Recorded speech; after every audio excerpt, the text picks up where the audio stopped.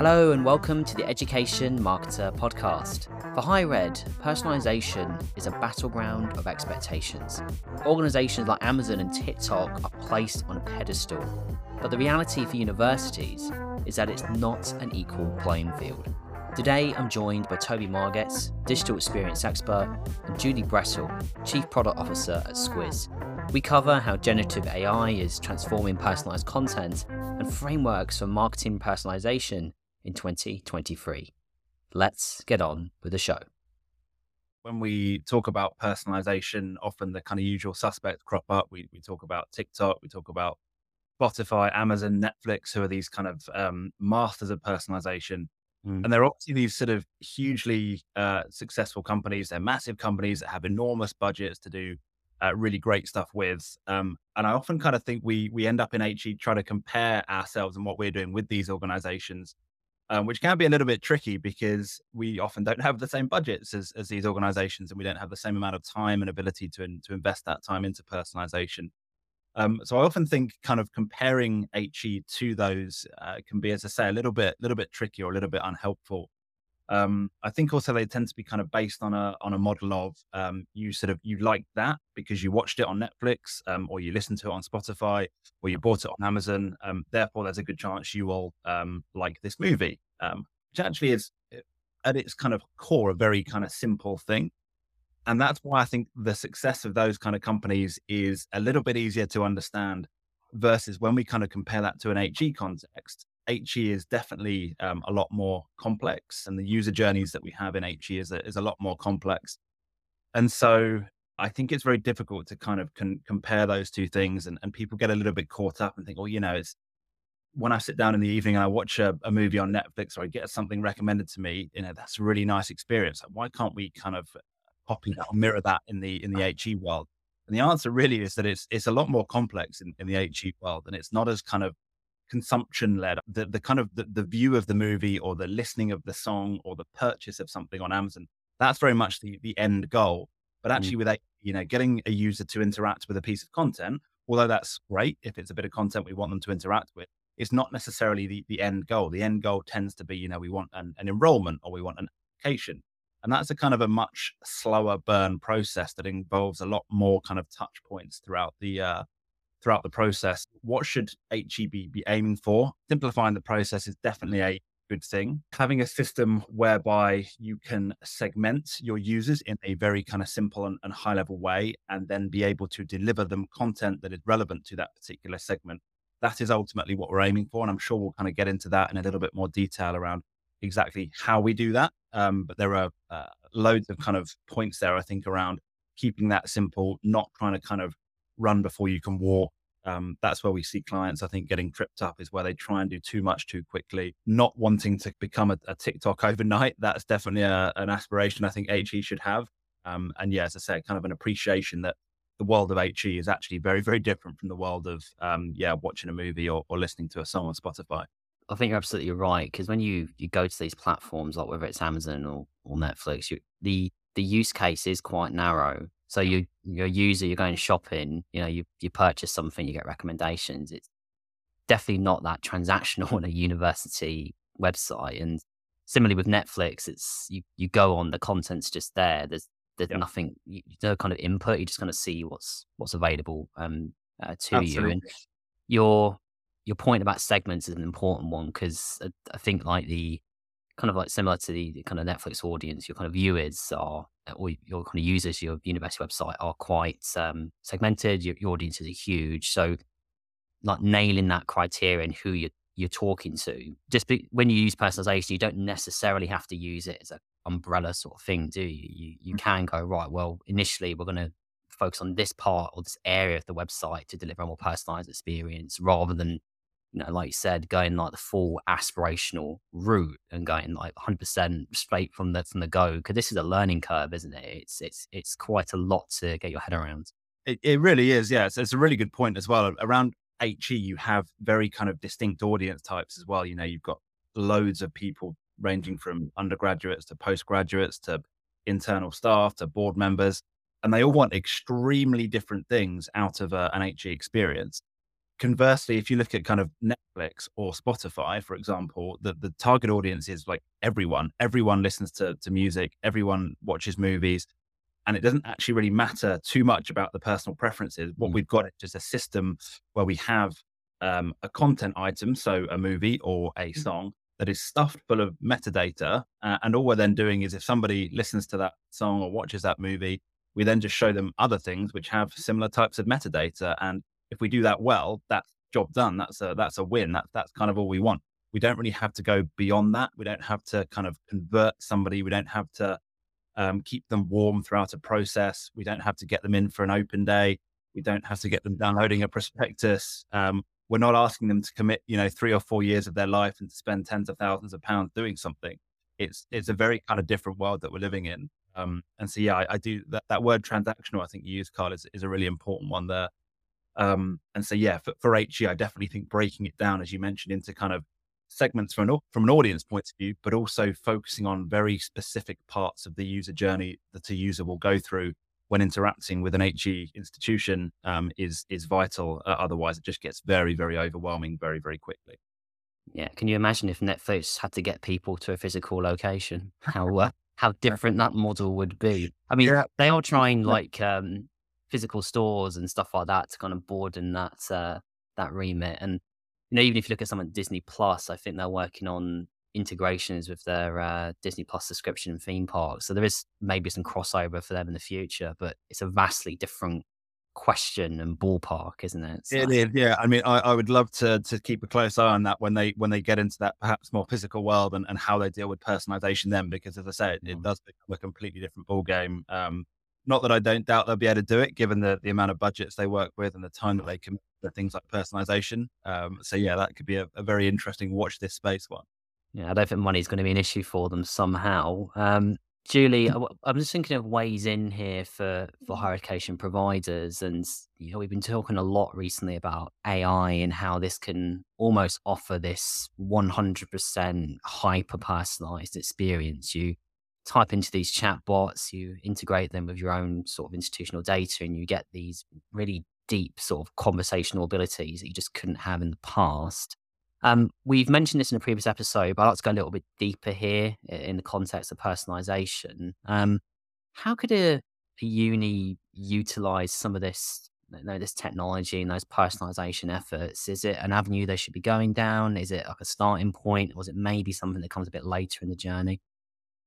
Yeah, so a lot of starting points, you really want to look at those kind of core activities that you're kind of caring about the universities. And there are a couple of these earlier ones that can really skyrocket with successful web personalization. So the common one really is enrollment. So really around how do we attract more students? And then the second one is research. So finding the right research partners, which will, get you additional funding, the reputation, talent development, etc. So these are kind of these really early ones that you can do, and that where AI can really kind of supercharge that web personalization through, the automating the tailored outreach recommendations for relevant courses, research materials, articles, events, news, all of the things based on users' profile that's building up over time and their past behavior. So really getting them more engaged. You mentioned chatbots, so that's another really big area that AI can be really impactful. So providing personalized, instant, efficient interactions. And it goes beyond just, asking for help. So it's, application assistance, like really detailed application assistance on the little bit that they're stuck at to help them get across the line. Virtual campus tours is another big one. So, a lot of university students really want to understand, what is my university experience going to look like? So being able to have a chatbot that can talk you through those virtual campus tours, if getting there in person isn't working, or if they're a remote student, Mm. looking at, what does your university experience actually look like?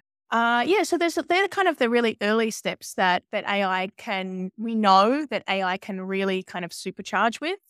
There's a few universities who are kind of exploring in this area as well. So RMIT here in Australia is using a lot of predictive analytics around that student success and offering personalized responses. Cambridge College is doing a lot around the outreach, as well as Bryant University as well. One thing that's really interesting is Open University. So Open University is obviously online only, and it's got a lot of AI around that enrollment side of things. So Mm. around identifying relevant courses and related courses, and keeping the students just sort of on that continuous learning journey with the smaller piecemeal piece courses as well. It's pretty interesting what they're doing there. So with Open University, is that this is lifelong learning, isn't it? So I Yes. imagine, does that engine kick in once a student's completed a program and then they get recommendations for further skills? Yeah, for further skills, you can see different pathways that you can take. It ties it into careers as well. So, if you're trying to get towards a specific career goal or something, here are it can really personalize the different courses that can really help you achieve what you're looking for. It's interesting. There's a few other areas that I noticed just happened across the other day actually, and I found quite interesting. So, a platform, I think it's quite large in Australia, the Ambassador platform, kind of built around like peer to peer, Mm, very common on university websites in your part of the world.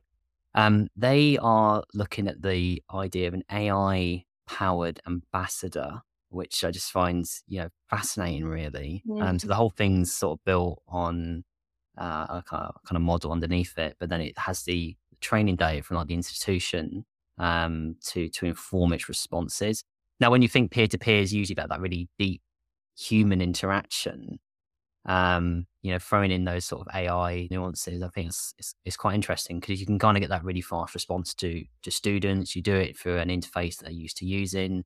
There's other mhm. implications around that, like how does a young person respond to an AI version? They expect different things from it. But actually seeing that, you discuss here like learning sort of applications. We're seeing it move over into those deeply personalized experience with like one-to-one student chats. I don't think there's any area that this cannot potentially touch in the future, right? Yeah, and I think there's wonder under interactions is where it's going to get more value over time. So, Mm, you start quite broad, but when you get that one-to-one interaction that can help them with either, there's a friction point in maybe an application progress, or they just want to know the answer to a question to help them get to the next stage in their journey, that immediate one-to-one personalized response is what they're going to get, and really what helps them get over that sort of hump into the next stage of what or where they want to go. I know when I was enrolling in university a few years ago, I was doing my master's and I had to sit on the phone for 20 minutes to wait, on hold to get the answer to a question around a mm. payment I was having with. And, that wasn't great. But if I could have got the answer instantly, personalized with, I understand, here is the financial process you need to go through, that would have been a much better experience. And I wouldn't probably be relating that story now because it wouldn't have even hit my memory. No, that's it, isn't it? Well, I guess the Yeah, university gets the notice because you just reiterated it there, but yeah, like why would you even mention it? Because it's just something you view as it's transactional. spoiled. It would have Yeah. been done. Um, it's interesting if people are thinking about this and in terms of like incorporating AI into this use, like this customer service approach. One stat that I found really interesting is that we worry about the personal touch, the human touch, and having that high value kind of human driven content always for students. But actually, there was a recent piece of data published by the Keystone Education Group that shows that students value a fast response more than a quality answer, which I know sounds really ridiculous, like, "Oh, what the content's low quality?" Well, there's actually a balance. So there seems to be this preference for speed over a deep, answer. They're happy to wait a little bit for the deep answer if that question can be triaged. So for me, that seems like a bit of a quick win there for using AI, related chatbots. Yeah, and I think that tracks with everything else we know around web behavior with attention spans are getting smaller, people's patience for slow loading websites is getting less. I Mm, think a quote I used to use it, I think it was 54% of people used to leave if a website took more than 3 seconds, and now it's yeah. like 80 something. No one's got any patience for anything these days. And sometimes you just need that surface level answer to get you to the next bit. You don't need a detailed, conversation with someone. It's just give me the answer. Everyone's very Yeah. impatient these days. Yeah, always be interacting. Toby, I want to pick up on a few more examples from you. You alluded like in your opening to some of the examples we wheel out, like Amazon and TikTok, and these incredible sort of pedestal based examples. I'd like to bring that down into the real a little bit. And I know because you work in UX, you've got some more sort of practical, sort of in within reach, like aspirational examples for people. Do you want to take us through what some of those are and what the lessons can be? Yeah, absolutely. I think actually just before I do that, there's one example I wanted to bring up, which isn't obviously one of ours, which is Amazon. But actually, it's kind of a negative example and just an Mm, example of how even though we put these kind of organizations on a bit of a pedestal and they do incredible stuff, I'm sure you maybe have heard it before. There was a sort of famous tweet a while ago now related to Amazon. It was very funny. It was a woman who I think had bought a toilet seat from Amazon and then mm, proceeded to kind of get an influx of email comms and recommendations about, try this toilet seat, try that toilet seat, as if she was some kind of toilet seat connoisseur. That's a really nice sort of amusing example, though, of how actually you can kind of get this wrong if you don't understand the kind mm, of nuances of exactly what you're doing. And the obvious point there is that, people buy a toilet seat and it tends to be a one-off purchase and you don't buy loads of toilet seats. You just don't. And the ability for their kind of model to understand that, at least when this tweet was written, wasn't quite there, and that then leads to this slightly jarring experience. mm, So yeah, even though these kind of companies have buckets of money and spend huge amounts on their algorithms, it is still possible to get it wrong, which does kind of highlight how difficult it is. But yeah, on that kind of front, to talk about a few kind of closer to home examples, I guess it would be remiss of me not to talk about certainly one of our own.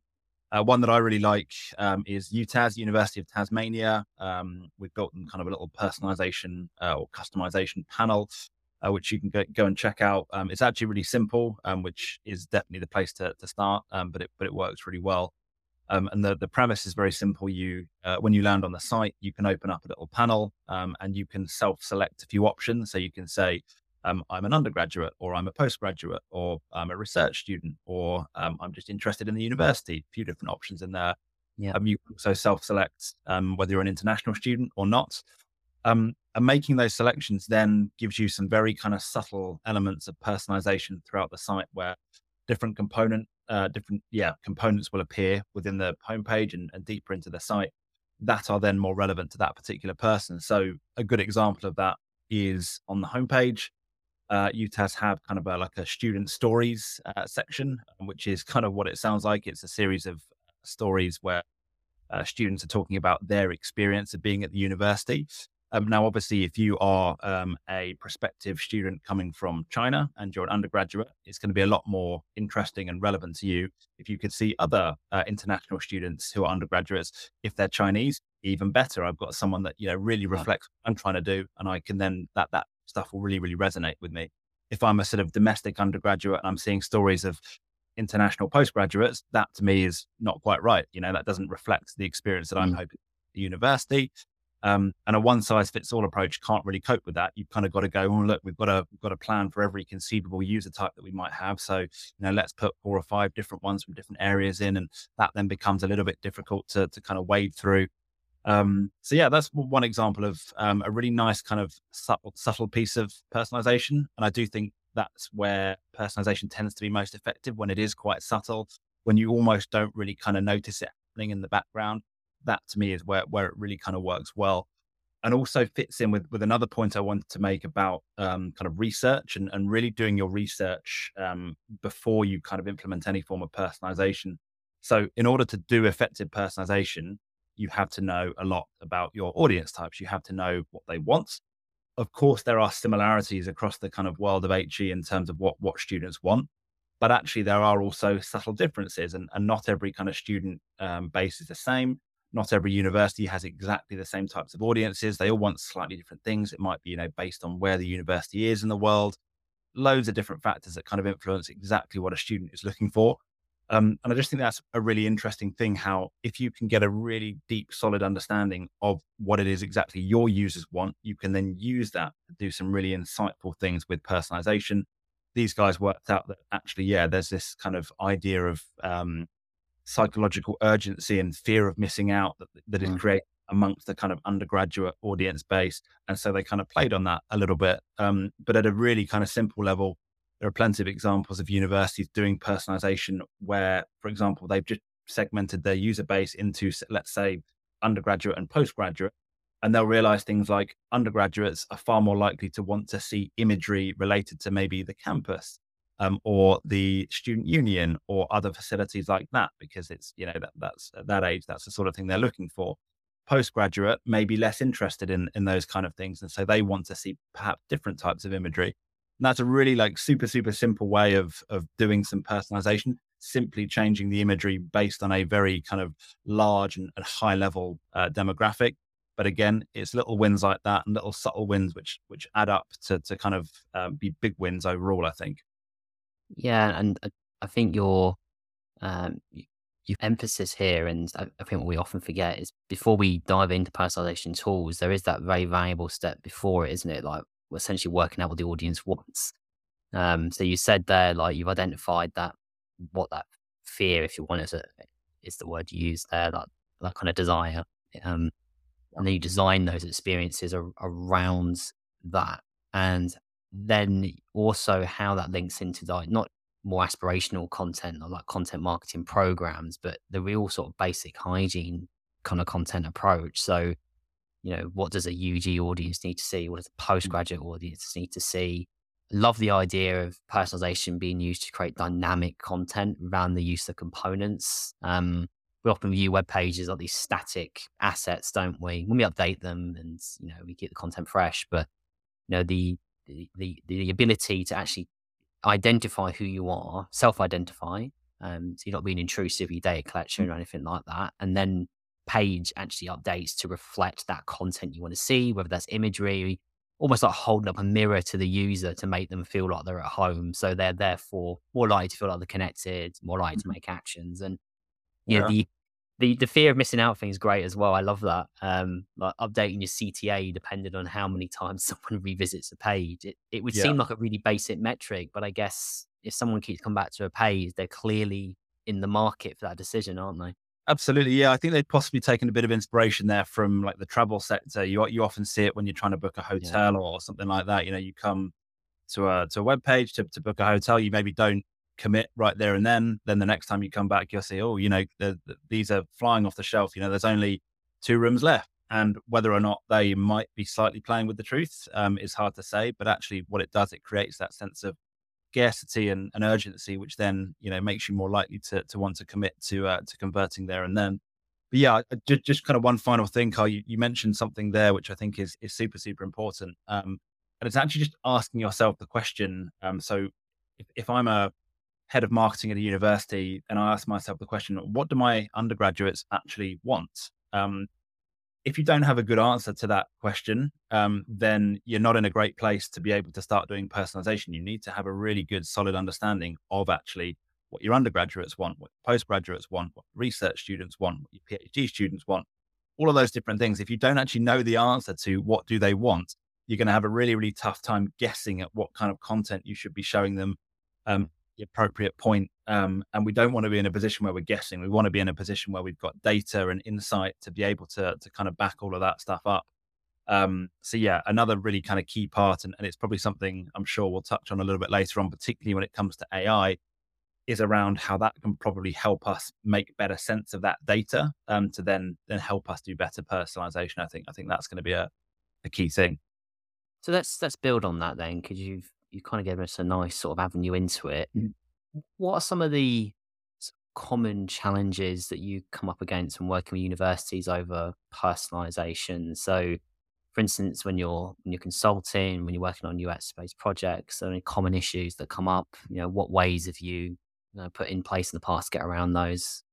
Yeah, so I think we've definitely touched on a couple already, and that is one, not knowing your audience well enough. I think it's not an uncommon occurrence to kind of sit in a room with people who are really excited about the prospect of doing some personalization, but then getting very quickly into the kind of the what and the solution, and kind of going, oh, we could do this, and we've got some really great ideas around what we could do here. But then actually, when you dial it back and go, okay, cool, that's all wonderful and great. But actually, what is it that your undergraduates want, or what is it that this segment you've identified want? Often it kind of falls down a little bit there, and people will sort of arm and ah about it and go, oh, well, we think we think they want this, and we think they want. It's like, well, actually, how do you know that? Have you tested that? Have you sat down with your audience and asked them? Have you run focus groups? Have you run, questionnaires, surveys? There are myriad things you could be doing from a kind of user research point of view, to make sure that you've got that stuff nailed down. And often people kind of skip that step a little bit because they want to understandably get into the more kind of fun doing part and actually coming up with Yeah. mechanics that allow us to serve content to those types in a really neat way. And that, I guess, kind of feeds into another thing, which is going too complex too quickly. We mentioned it right at the front. Universities tend to have lots of different audiences, and you can kind of get very, very granular. You could get as granular as saying, oh, undergraduates that are interested in playing hockey and like this type of subject. That's one audience type. Undergraduates that want to join the chess club that are interested in a completely different subject area. That's another user type. Very quickly, you can spiral out of control and have, literally hundreds of different users that you're trying to give very, very granular levels of personalization to. And one thing we strongly recommend is not doing that, or having that as an end goal is wonderful, but starting at a very kind of simple level, having some very kind of broad, high level segmentation. So going as simple as saying undergraduate versus postgraduate, that's a really, really great place to start. And then actually having a really solid understanding of, hey, what are the things that undergraduates typically want to see compared to postgraduates? And by doing that, you can then, as we mentioned earlier, start implementing some really kind of nice, subtle elements of personalization. You can then test that stuff as well, see how effectively or otherwise it's actually helping users to kind of go down that funnel and go on that user journey.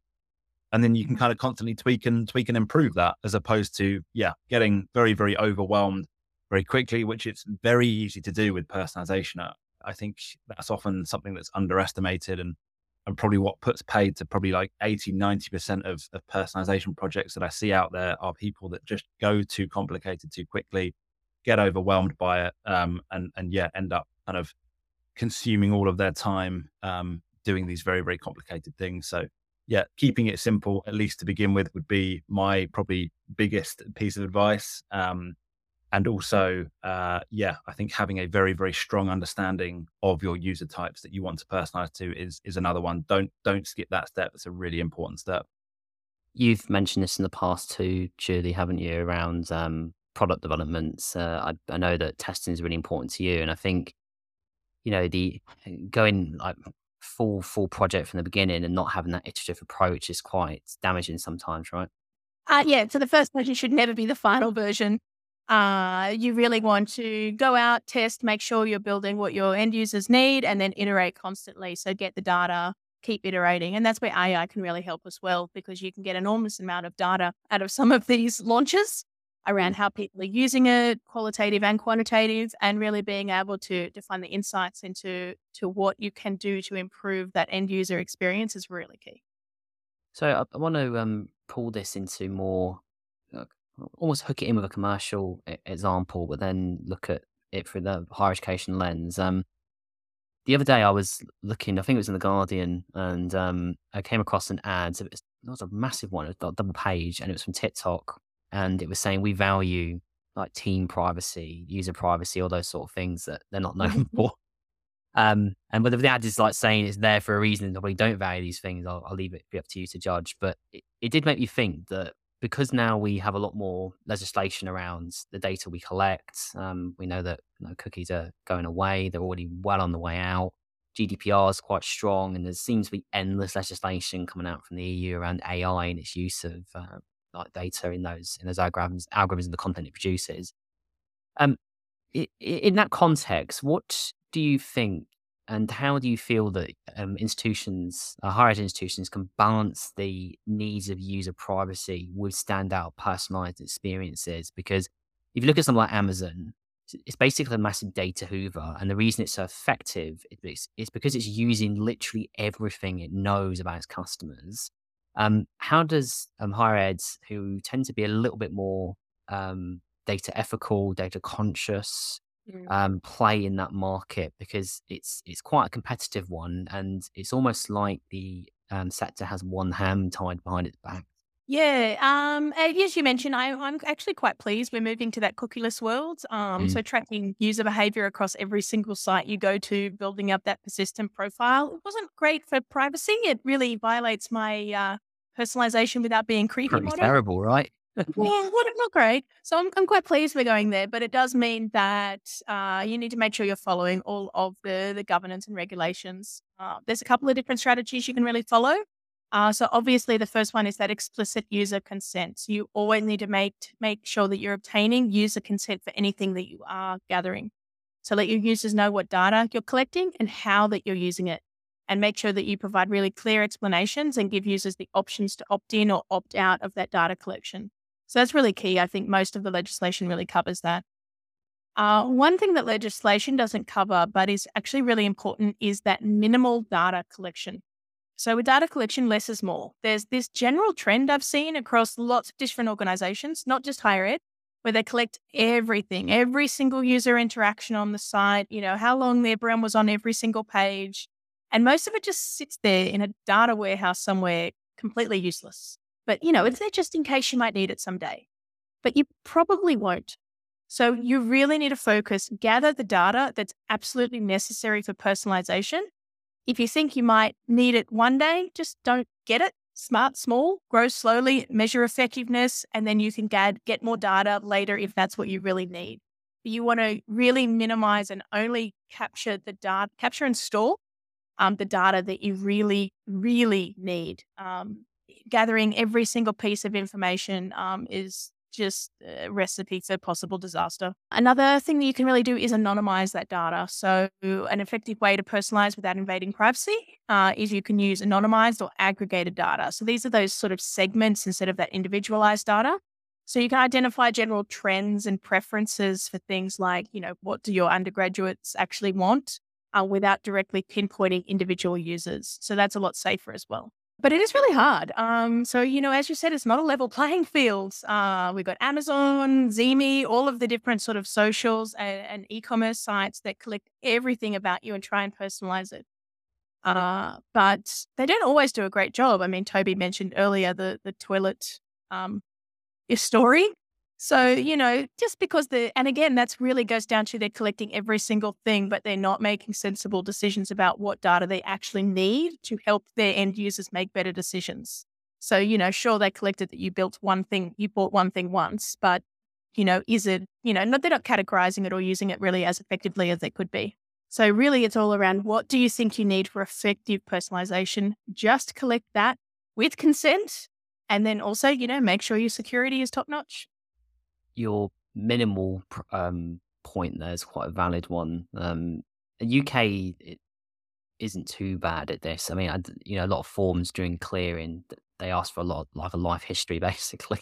It's not uncommon, but if you think that's bad, you should look at the US. I mean, if you want to get information out of an institution, they don't have prospectuses over there. They call it information packs or whatever it is. Lookbook, not lookbooks. I know the word is, but essentially, if you want one of these things, like you're looking at it's huge. You just wouldn't believe the amount of data that these institutions collect, and the web Mhm. experience as a result isn't that much of an improvement. I mean, I've seen some personalized prospectuses in the US, and they're okay. They do pull in like unique content that's relevant to a user, but the execution of the project just doesn't warrant the amount of data you need to sacrifice to get that result.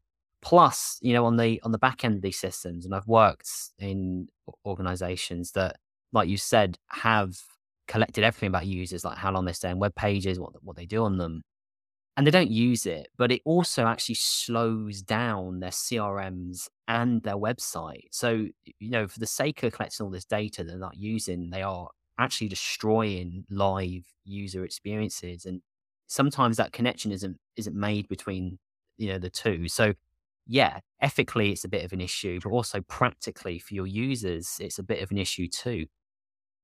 Yeah, no, definitely that minimum collection of data. I mean, I've had to sort of fight that urge in myself. You're releasing a new product or something and you want to know everything about how anyone could be using it. It's like, well, what are you going to do with that information? Like, and so it's really about that effective personalization.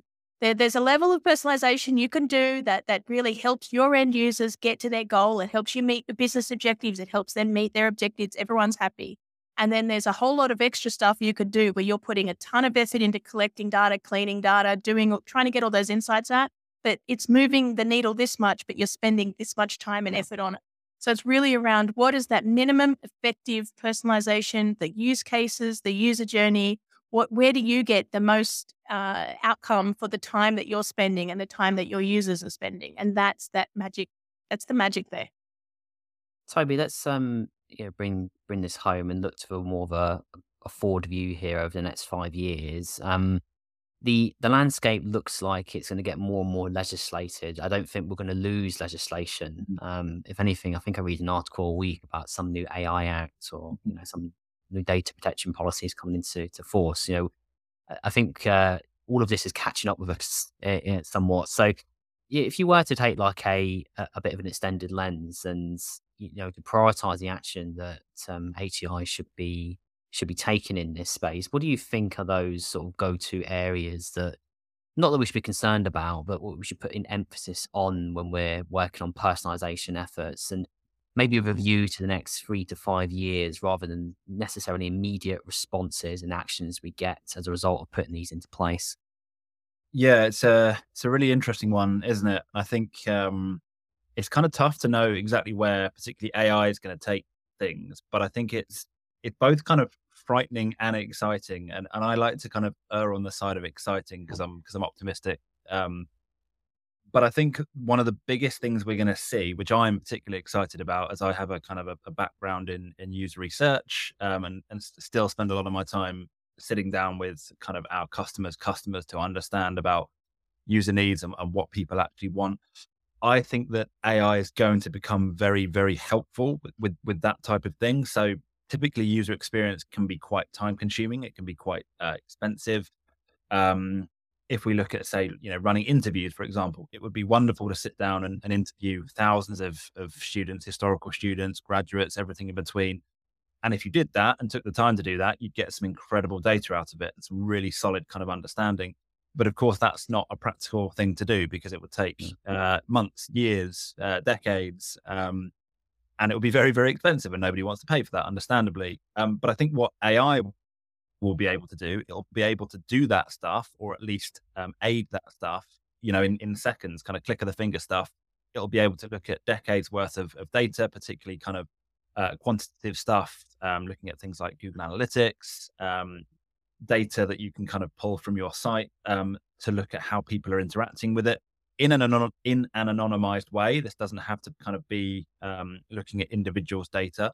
But actually, if you can do that over the span of decades worth of data, you can then start, I think, to see patterns emerging. And these are kind of Yeah, patterns that human beings just can't really spot because they're not kind of attuned to be able to deal with that much data. When you've got that much data, you've obviously got a really kind of good sample size to look at.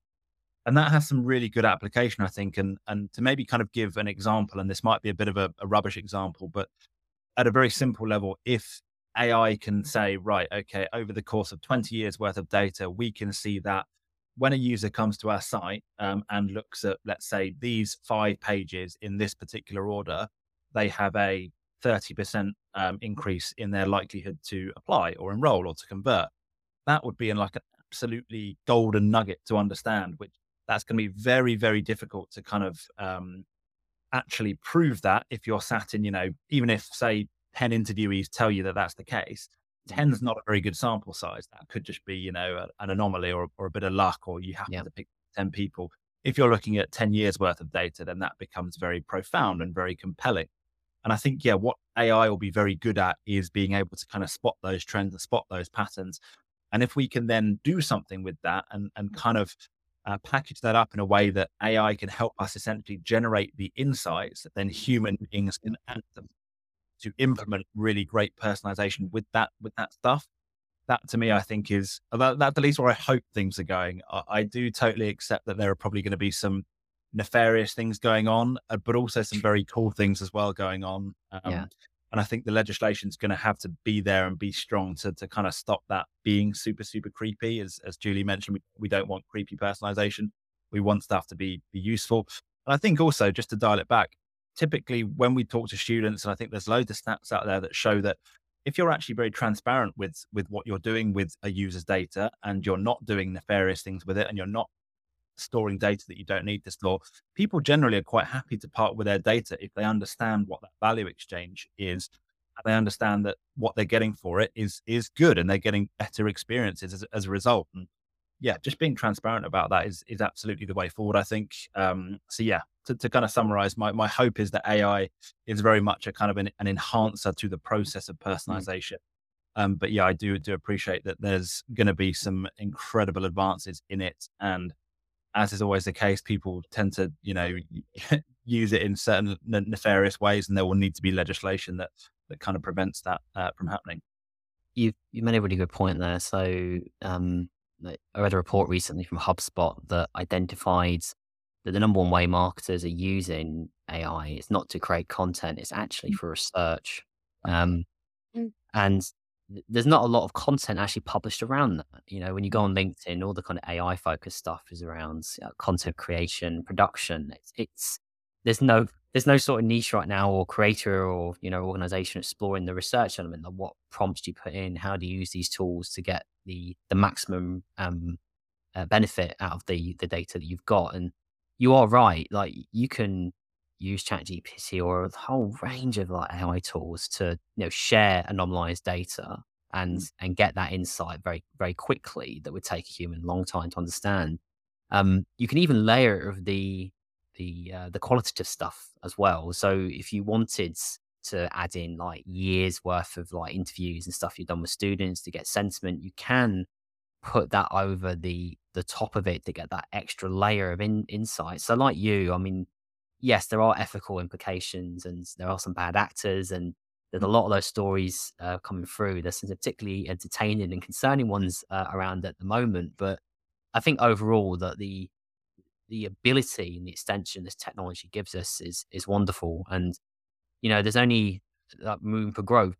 We know ChatGPT is now actually crawling websites. It's got a new bot similar to Google bot going on now. So it actually has the potential to have the macro context put into your data as well. So yeah, I think the research angle is a really strong one. Mhm. You're not using technology itself to have personalized conversations, but actually using it to inform personalization as an action, right?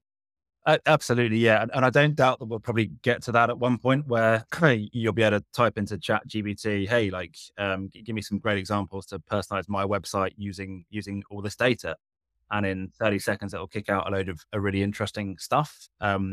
I do weirdly, maybe a bit of a purist. Like, I kind of feel personally that slightly takes away the fun of the kind of creativity of doing personalization. Like I love the idea of getting a load of help with making sense of data and spotting patterns, Yeah. and then being able to use that to do cool stuff. That's where I think the real fun is. And I do hope that we don't get to a situation where everything is a little bit kind of sanitized and we're getting chat GBT and other various other AI things to kind of do the creative work for us. I hope we don't get to that point. But yeah, it's going to be super, super interesting to see. The legislative stuff in general is an interesting one. When we look at, for example, the kind of EU sort of privacy directive when it came to third party cookies, even though actually it's a really good directive, I don't actually think it's policed particularly well. You still on a daily basis, I encounter sites where if you reject a bunch of cookies on a site, the site actually becomes unworkable, or actually they won't even let you access a site unless you click on, accept all cookies, which actually is illegal based on the legislation. But at the moment, I don't think it's policed particularly well, which doesn't bode sort of brilliantly, I suppose, for other legislation coming in. It's like, if we can't get that right, are we going to get this other stuff right? And so I do think maybe there's going to need to be an element of slightly better policing of it as well. Mm. But I kind of I don't think I'll be holding my breath, I guess, certainly in the initial kind of days of it, where I think we'll have kind of stuff that comes out which maybe isn't particularly well kind of well policed. That's not to say we should be looking at ways to kind of contravene it. We absolutely shouldn't. Mm. But yeah, I think my overall point would be I'm super excited about the prospects of AI doing wonderful things for us in terms of research and being able to generate those insights for us. That actually that's what leads to the brilliant personalization. We talked about it a little bit earlier. People often like to skip that step. Perhaps having AI in there to help kind of not necessarily do it for us per se, but to make it a hell of a lot easier.